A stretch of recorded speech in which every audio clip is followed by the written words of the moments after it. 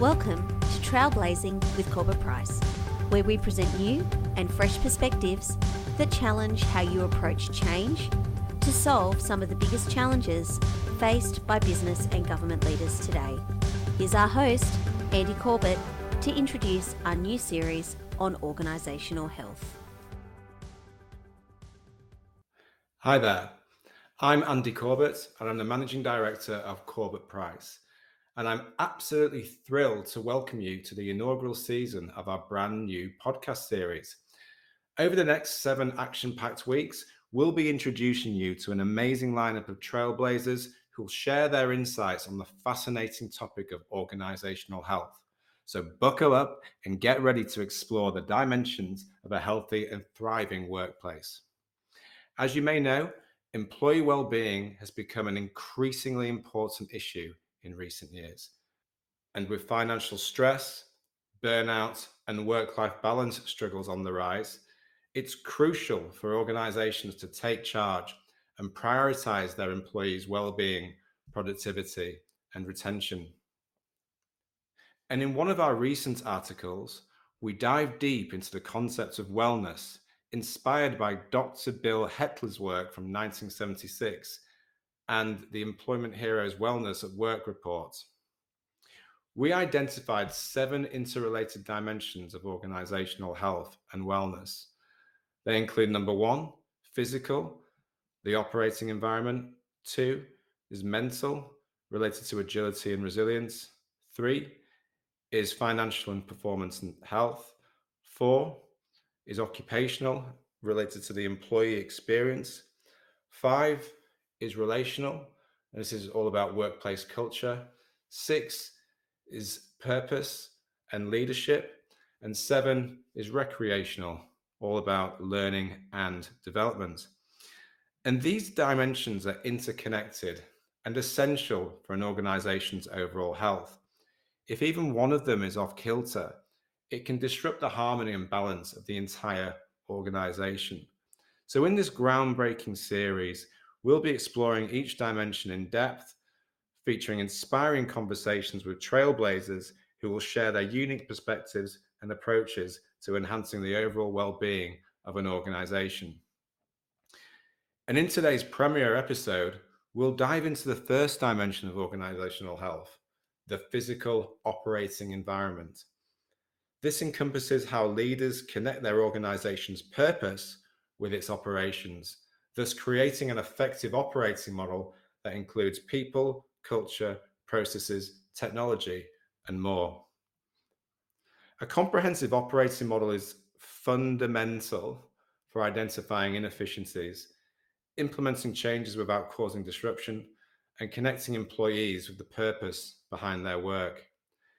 And in fact, PwC's 2023 CEO survey revealed that 40% of global CEOs believe their organizations will struggle to remain viable in the next decade without significant reinvention. And with more than 80% of executives agreeing that advanced operating models enable reinvention, according to Accenture Strategy Research, it's clear that the future of business depends on embracing change. So what are the key factors driving this need for reinvention? How do operating models enable businesses to adapt and thrive? And most importantly, how can leaders take the necessary steps to optimize their organizations for success? Stay tuned as we explore these pressing questions and much more in today's enlightening episode. And for this first discussion, I'm going to switch hats and be on the other side of the microphone. And with me today, I've got my colleague, Lauren Chowdhury. Lauren's going to be asking me some questions regarding this first dimension. And Lauren is an associate director and heads up training at CorbettPrice. She's got over 10 years of experience in strategy and transformation and is a star performer in our organization. Hey, Lauren, how are you today? Hey, Andy, thanks so much. That's always nice to hear. Hi, everyone. All right, shall we get started? Let's get started, Lauren. Go easy on me, please, if that's all right. Oh, never. Look, I think there are many, misconceptions about what an operating model actually is and the value it can really bring. One of these, I think, is narrowly defining it as an organization structure. Can you explain what an operating model is and why it's important for organizations? Absolutely. And that is a great question. And it's a great question because I've heard so many misconceptions about what an operating model is. And, organization structure is certainly one of them, but it's also ranged from, operating rhythm through to just lines and boxes on a page. And the reality is it's much more than that. It's a concept that's extremely powerful. It's powerful because it cuts through all the complexity that you experience in conversations that you have with colleagues or from reviewing documentation, etc. And it really helps you to visualize exactly how the organization operates and the value it brings to both its customers and its stakeholders. And it's powerful and helps to simplify things just because it's very engaging, it's visual, and very polished and graphical to the point where it's just, people love to see things visually. It helps them to really simplify the complexity and understand exactly how the organization delivers value to customers and so forth. So I guess that's important, but even more powerful is the ability to then bridge the gap between a company's strategy and its execution. That's also an extremely powerful aspect of the op model, and that's really because people can actually connect what they're doing in their day-to-day role with why they're doing it, i.e., the overarching purpose of the organization. That's so that's always missing, isn't it? It's something that I think a lot of people struggle with. It is, and there's people sometimes come to work. They're not sure exactly how they fit into the bigger picture, and they sort of work within their silo, and they've got the intention to really do the best they can within the job that they're working on, but they're missing that bigger picture um, view, which would really help them to connect exactly what they're doing with why they're doing it. And so again, that's where an op model can really help. It's also, it's I guess in terms of how you would define an operating model, it's a clear understanding of the organization's capabilities, processes, and technology. It's also great because you can identify any weaknesses within the current model. And then obviously, if you can do that, you can find remedies that better align with the strategy. And what I always find is that when you're trying to explain these concepts, the use of analogies is quite important. And so, if I was to use an analogy for an operating model, I would probably use a city's public transportation system, for example. So, if you think about a transportation system, it must efficiently move people from one place to another, just as an organization must efficiently deliver value to its customers and stakeholders. And so, looking at the operating model, it's very much like the blueprint of the transportation system, and the blueprint which defines the routes, the schedules, the modes of transportation that enable it to run smoothly and effectively. And I guess additionally, it also helps to improve planning and sequencing of initiatives by better understanding the dependencies across the organization. And that's important as well, because I think a lot of the time, our employees that we see are burnt out. They're having to juggle all the balls at once, and a lot of the time, in my experience, there's some people lack a sense of what is exactly the priority. So an op model really is that clarity around what's important and what isn't. And if something doesn't align to the organization strategy, then it's an initiative that you question, why are we doing it? And so it really helps to provide that clarity on what an organization should do, and importantly, what it shouldn't do, so that we really focus on the vital few things which matter. I also just, before I just move on to the next question, I also just want to sort of clarify as well around the op model design and what it's made up of. It's it's all elements, it's all encompassing, it's holistic, it's, it's the structure, it's the accountabilities, it's governance, it's behaviors, it's the integration of those people, processes, and technology to really support the strategy. And so if you've got that high level blueprint, you can then proceed with a more detailed design and ensure a cohesive approach to implementing the company's strategic objectives.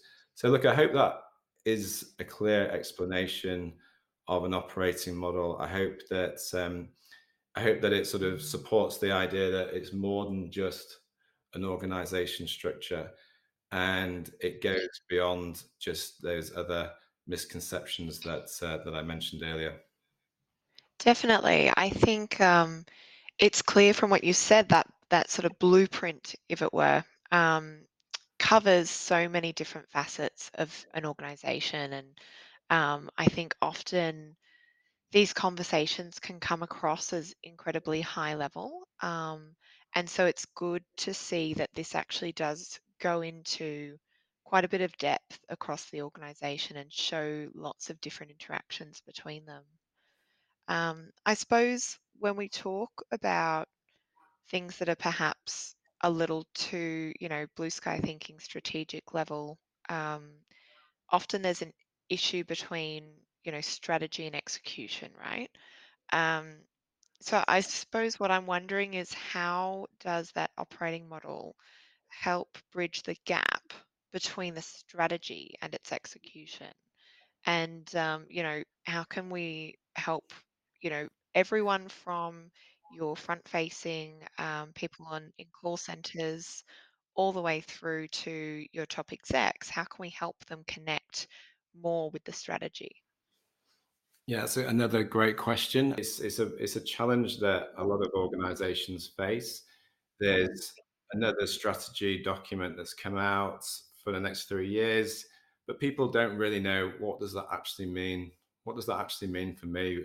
It's great to have that vision and it's great to have those strategic objectives, but if you can't make the connection between that and the impact on your day-to-day role, then it really dies a death, unfortunately, and it sits on the shelf, never to be seen again. So I think, as you say, it's important to connect and bridge the gap between strategy and execution, because more often than not, that's where any kind of transformation can fall down. So I'll just explain why and what I mean by how an op model connects and bridges the gap between strategy and execution. So, as I said before, with the definition of an op model, it if you can clearly define the capabilities and accountabilities required to create value, um, then an operating model can help align the people, processes, and technology on delivering those capabilities and ultimately the company's strategy. And that alignment is crucial because it's crucial for helping employees make that connection. It's clear that obviously, if they don't have an understanding of their roles and the responsibilities within the context of the company's strategic objectives, it is going to be extremely difficult for them to deliver on those strategic objectives. It's going to be hard for them to feel engaged. It's going to be hard for them to feel motivated, and there might be some challenges with how committed they are to achieving those overall goals. I guess so. I think if people have got that clarity on exactly where their boundaries of responsibilities are, exactly how the strategic initiative connects with the overall strategy and why they are doing what they're doing, and you've got that cascade from top all the way through to the lower levels of the organization, and literally everybody in that organization is on the same page, then you've got full alignment and buy-in to achieving what the strategy sets out to do. And on top of that, you'll drive that culture of continuous improvement and agility to make sure that you're continuously iterating and checking in against progress made against that overarching strategy. So it's almost like empowering employees to really actively contribute to the company's strategic success. So I think it's definitely one of the most powerful aspects of the approach. Yeah, and that's so important, isn't it? Having your employees truly be part of, the soul of the organization. And I often see there's some barriers to that, right? And as we've just spoken about, that connection between strategy and execution is one of them. But I also think communication can really become a big barrier for that. What I'd like to hear from you is how do you think leaders and managers at all levels, uh, how can they effectively communicate value and the importance of an operating model approach to their teams? Absolutely. And again, as you just said, this is fundamental. This is another fundamental aspect of enabling the success of any given strategy. Um, yeah, I mean, it's critical, and it really it's when it comes to getting everyone on board with the approach, it's fundamental that we're all leaders and managers are communicating it consistently on exactly what the value and importance is. So there's various strategies. Some things work, some things don't. But from my experience, I think these are the sort of key things that have worked for leaders and managers to really um, articulate and make it clear around the value and importance of an operating model. First and foremost, it's really important to share a vision of how the organization and individuals can benefit from adopting an operating model approach, really just to sell in exactly why it is beneficial for some of the including some of the reasons that I've mentioned so far in this podcast. So they really need to sort of answer questions around, purpose, goals, the expected outcomes of the op model. If they can do that, they can really help their teams understand the broader context and also inspire them to embrace the change that is on the horizon. I think another crucial aspect of effective communication as well is active of communication too. Sorry, is active listening. And some of these might sound obvious, but again, active listening and communication is still quite challenging in some of the organizations. Yeah, I think the easy things sometimes are forgotten because they're assumed as just happening regardless, but that's often not the case, as we've seen in projects together in the past, and throughout our careers. Exactly, that's right. So it appears to be relatively straightforward. It can sometimes lack, and I think it's really important that leaders take time to encourage their teams to share their opinions, get them involved, embrace the ideas, and gather as much feedback as they possibly can regarding the operating model. Fostering that sort of safe environment. Having the open and honest conversations, um, asking them to elaborate and build on ideas. Um, posing questions, all these things, leaders can play a really big role in just really galvanizing their teams to really buy into this concept.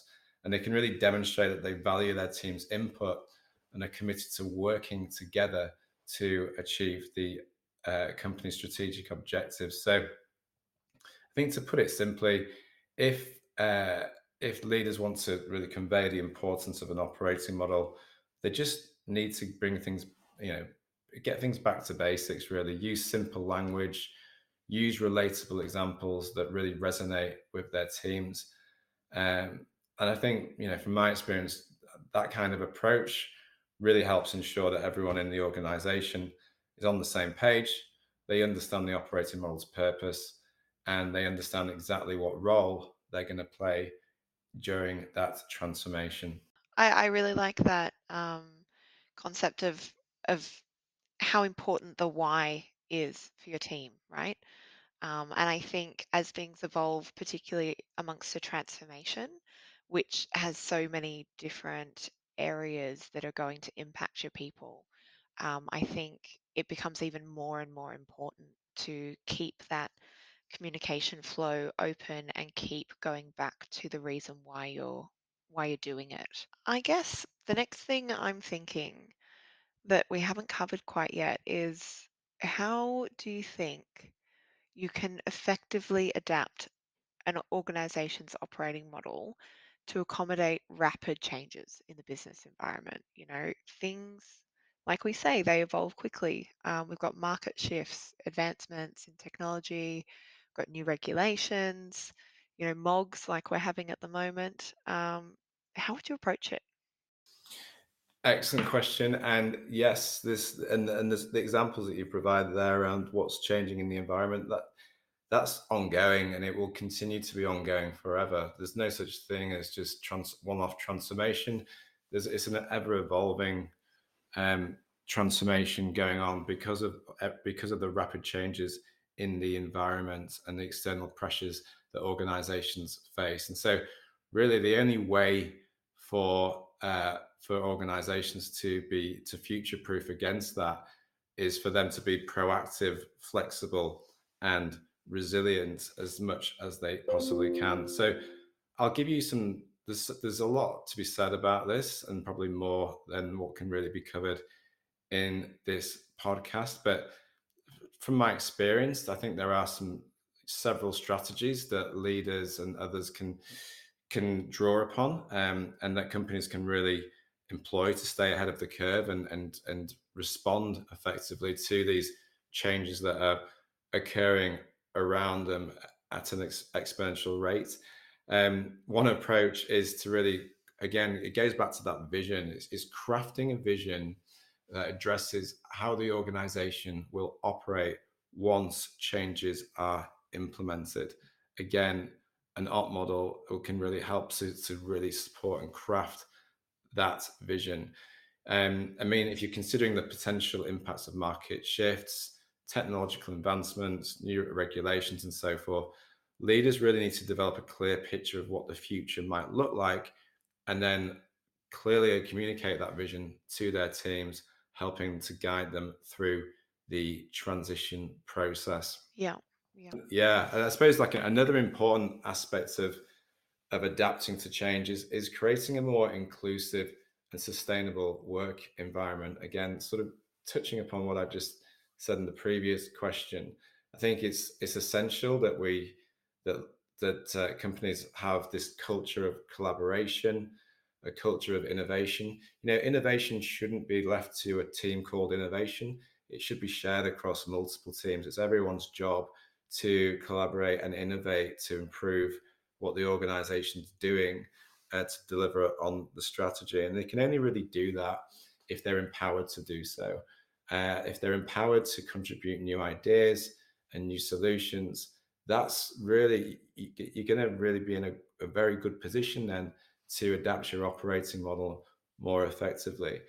More often than not, the people on the front line, the people, doing the day to day, facing the challenges, facing the customers, the support staff, everyone, those are the people that really have the best ideas and know exactly what is required to change what's working well, what might not be working so well. So it's really important to empower them and involve your people as much as you possibly can. And I think lastly, successful adaptation involves embracing the actual transition process itself. So it's, like I said before, it's recognizing that change is constant. It's not a one-off. And so if people have that sort of mindset where we're always continually evolving, and if we don't, then we're in big trouble. Then I think the organization's best is best placed really to be resilient to that change that's going on around them. And so, doing all these things, I think companies can really help adjust their operating model as needed, and help navigate any challenge that comes their way when it comes to changes in the business environment.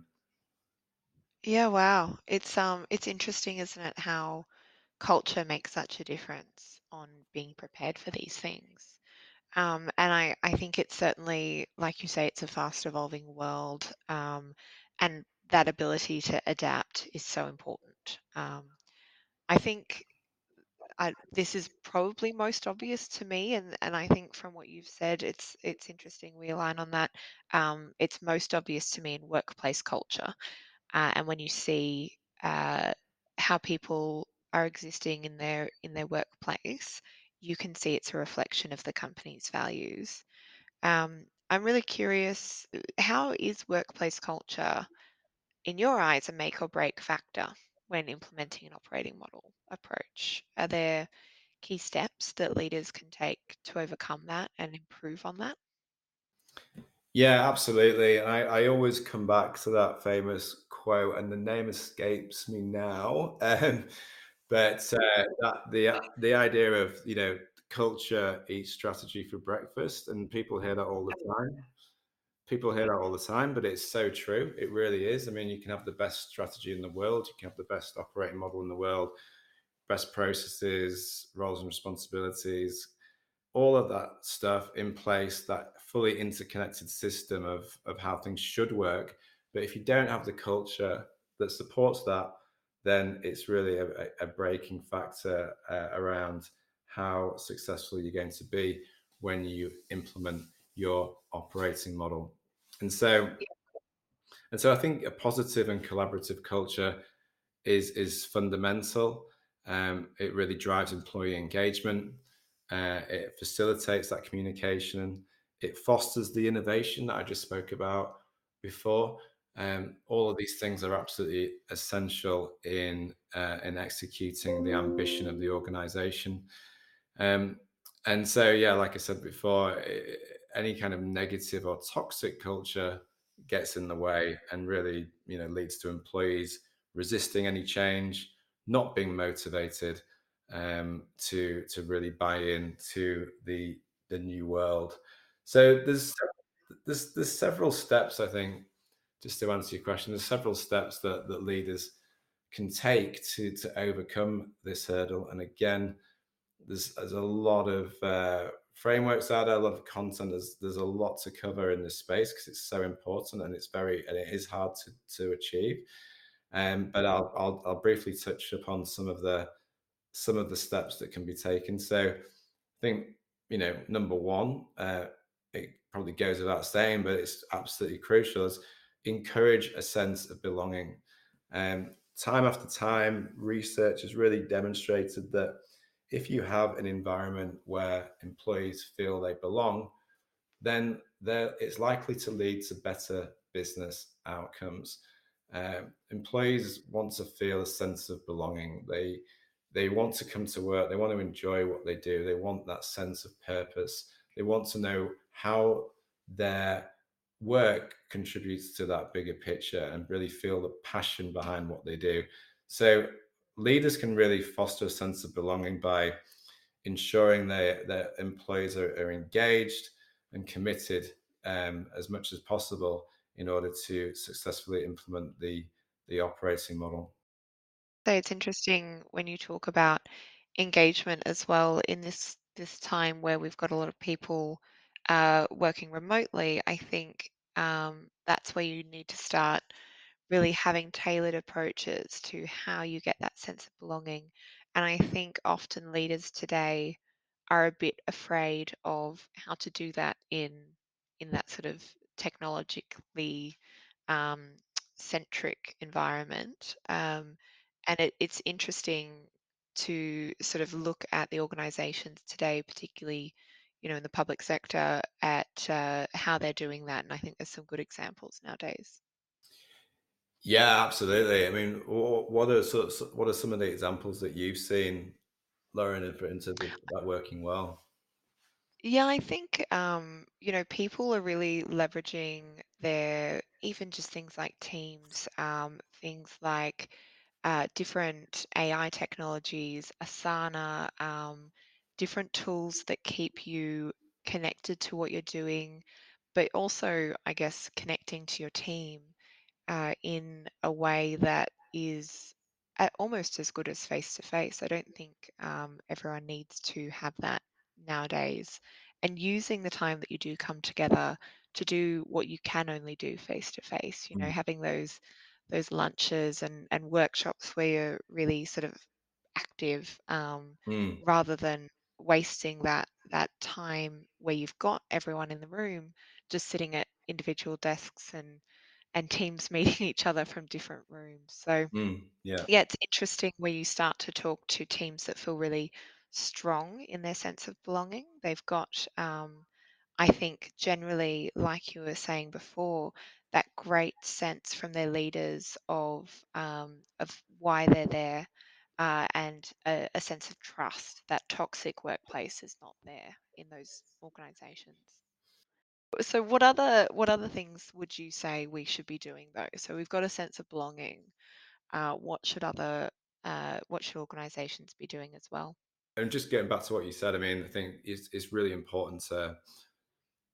I do see a lot of the time where people just come into the office for the sake of coming into the office, but it's about using that time, that face time, appropriately. And I don't think it's, yeah, there needs to be sort of some clear structure and guidance around exactly how to do that to really foster that sense of belonging. It shouldn't just, you don't waste that face time. Just make the best use of it when everyone's Mm. together. So yeah, I thought that was quite that was a good point that you just made there around that idea of sense of belonging. But just to answer your question, yeah, I think there are other steps as well, other things that leaders can do. I think this idea of empowerment. I've touched upon that already in previous questions. Um, Empowering them to contribute as much as possible is critical. I don't think culture building is solely the responsibility of leadership and management. I think it's really the responsibility of employees at all levels, and so to do that, they need to be encouraged as much as possible to play that active role in shaping the workplace culture. And I think communication as well, again, mentioned that before, but just open, transparent communication. It just creates that sense of trust, and trust is fundamental for any kind of positive workplace culture. And so, if leaders are more proactive around sharing information about the operating model, clarifying why we're doing things, what's the purpose, what are the outcomes, how are we tracking, not just within a particular team, across the board. The more transparent and open we are with communication and information, the more likely there is to be trust, and really the more likely it is that employees will understand why we're doing things, the rationale behind why we're doing things, and that can really help to alleviate any potential resistance that might be in place. So, just to summarize, I think sense of belonging is key, empowering employees is key, and communicating openly and being as transparent as possible is also key. Yeah, wow. I think when you put those things together, I think everyone can agree that's the culture we want any organization we work in to have. So it follows that that's what we should be trying to do within our own organizations, and for us within client organizations as well. Um, I think you know that organizational culture is a passion of mine, and I think for many people in our sort of business, I think the reason that we have that passion is because you can see the results that get driven from having a strong culture to support business transformation. Mm. Um, but one final question before you go. I know our time is nearly up together, but what are some of the common pitfalls, challenges that organizations face when they're implementing these operating model approaches? I know we've talked about all the great things you should do within them and how effective they can be, but I imagine it's not always quite so straightforward. So how can we avoid the pitfalls and what are they? Yeah, that's great. So again, excellent question. And yeah, there are a number of pitfalls. I guess workplace culture is probably the biggest, but there are obviously other challenges as well, and leaders and teams just need to be really aware of these to help implement an operating model approach successfully. We've touched on communication and how important that is. I think lack of adaptability is a common pitfall. It's a challenge. Um, it's a challenge that organisations face. It's the realization that you always have to you're constantly evolving, and it's not just a one-off. As I said before, it's you can't just stand still. You've got to really be aware of what's going on around you, and be ahead of the curve in technological advancements, market shifts. You've really got to be finger on the pulse when it comes to exactly what is happening around you, in order to then figure out how to then what are the implications of that on your operating model, so you can be as agile and adaptive as possible. It's not. I have had experience where you do an op model project, you implement that, and then it's not, following that, it's not really kept up to date. Things have changed in the background, and so you really start. Sometimes you have to start from scratch to really understand the current state before then changing the op model to align to any changes in the environment. So I think it's really important to, apart from just understanding how things are changing in the business environment, I think it's really important to continuously keep your any kind of documentation on your op model up to date at all times. I think also I hear people kind of talk about that agility and adaptability as just being using an agile project methodology. They think, oh, if we have an agile based project, it will be agile. But it doesn't, I think people who aren't as well versed in this will sort of think that that ends when the project is delivered. And that's the trouble. It's not about the project rollout adaptability, it's about the ongoing implementation, management, and updating of these sorts of um, thoughts, priorities, and your approach to delivery, that you need to be constantly adapting and reviewing with your teams. Yeah, yeah, absolutely. And I think, to that point as well, I think, and something that's related is not spending enough time planning. We know people want things yesterday. We know people want to do things as quickly as possible, but you really need to spend the time and sufficiently planning exactly what your operating model looks like, not just at a very high level, but really important to go down to detailed design as well, and invest the time and resources in doing that, to then clearly define your goals, responsibilities, and timelines going forward to transition to that future state. Um, just be mindful that these things take time. We can't just jump straight into delivery mode. We do need to spend time making sure we're all on the same page, and we've got sufficient detail that we can then leverage to know exactly what we should be working on, and how we can actually move from where we are today to where we need to be in the future. And I think, and I know I've said this a few times in this podcast, I think the people are just so important. They're so important, like the greatest asset of any organization, and it's a real shame when any kind of employee concerns are just overlooked, just ignored. So do not underestimate the power of the people, if you like, the value that they bring, and what they see on a day-to-day basis, and what they, if they are concerned, and if they've got feedback and wanting to voice it, I think it's really essential to address any concerns or questions or doubts that they might have about the new operating model, and just have open dialogues, and actively listen to them.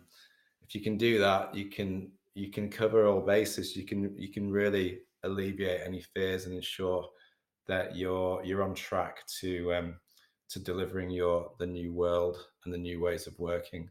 So again, I think the common theme across this whole podcast is really the importance of the people that are within your organization, and the value that they can bring to your operating model approach. Definitely. I think, yeah, that's certainly been very clear in this conversation and work we've done previously. I think, it can never be underestimated um, the value that a good, well-engaged team can bring. And I suppose, you know, if you want to get the most out of, consulting engagements, projects, and, when you've got change management teams in, if you want to get the most out of them, you need to be thinking about your people and being their best advocate to ensure every question, every concern is covered. And by doing that, you get such more bang for your buck, I think, and longevity out of the work that comes through. But I digress. We could talk forever about it, but thank you so much, Andy, for sharing your advice and your perspectives on the physical operating environment. It's been a real pleasure. Absolutely. Yeah. Thank you, Lauren. That's great. I appreciate your questions. Good. All right. Thanks, Andy. Talk to you soon. Thank you very much, Lauren. Well, that's a wrap for episode 1. We hope you enjoyed listening today and found our insights and approaches valuable. The transcript of this episode is available to download from our website on www.corbettprice.com.au/podcast. That's www.corbettprice.com.au/podcast. And also, please check out our free white papers and insights, also available on the same website. Please tune in next week as we talk with Scott Johnston, Deputy Secretary of Revenue New South Wales, on our next dimension of organisational health: mental organisation agility and resilience.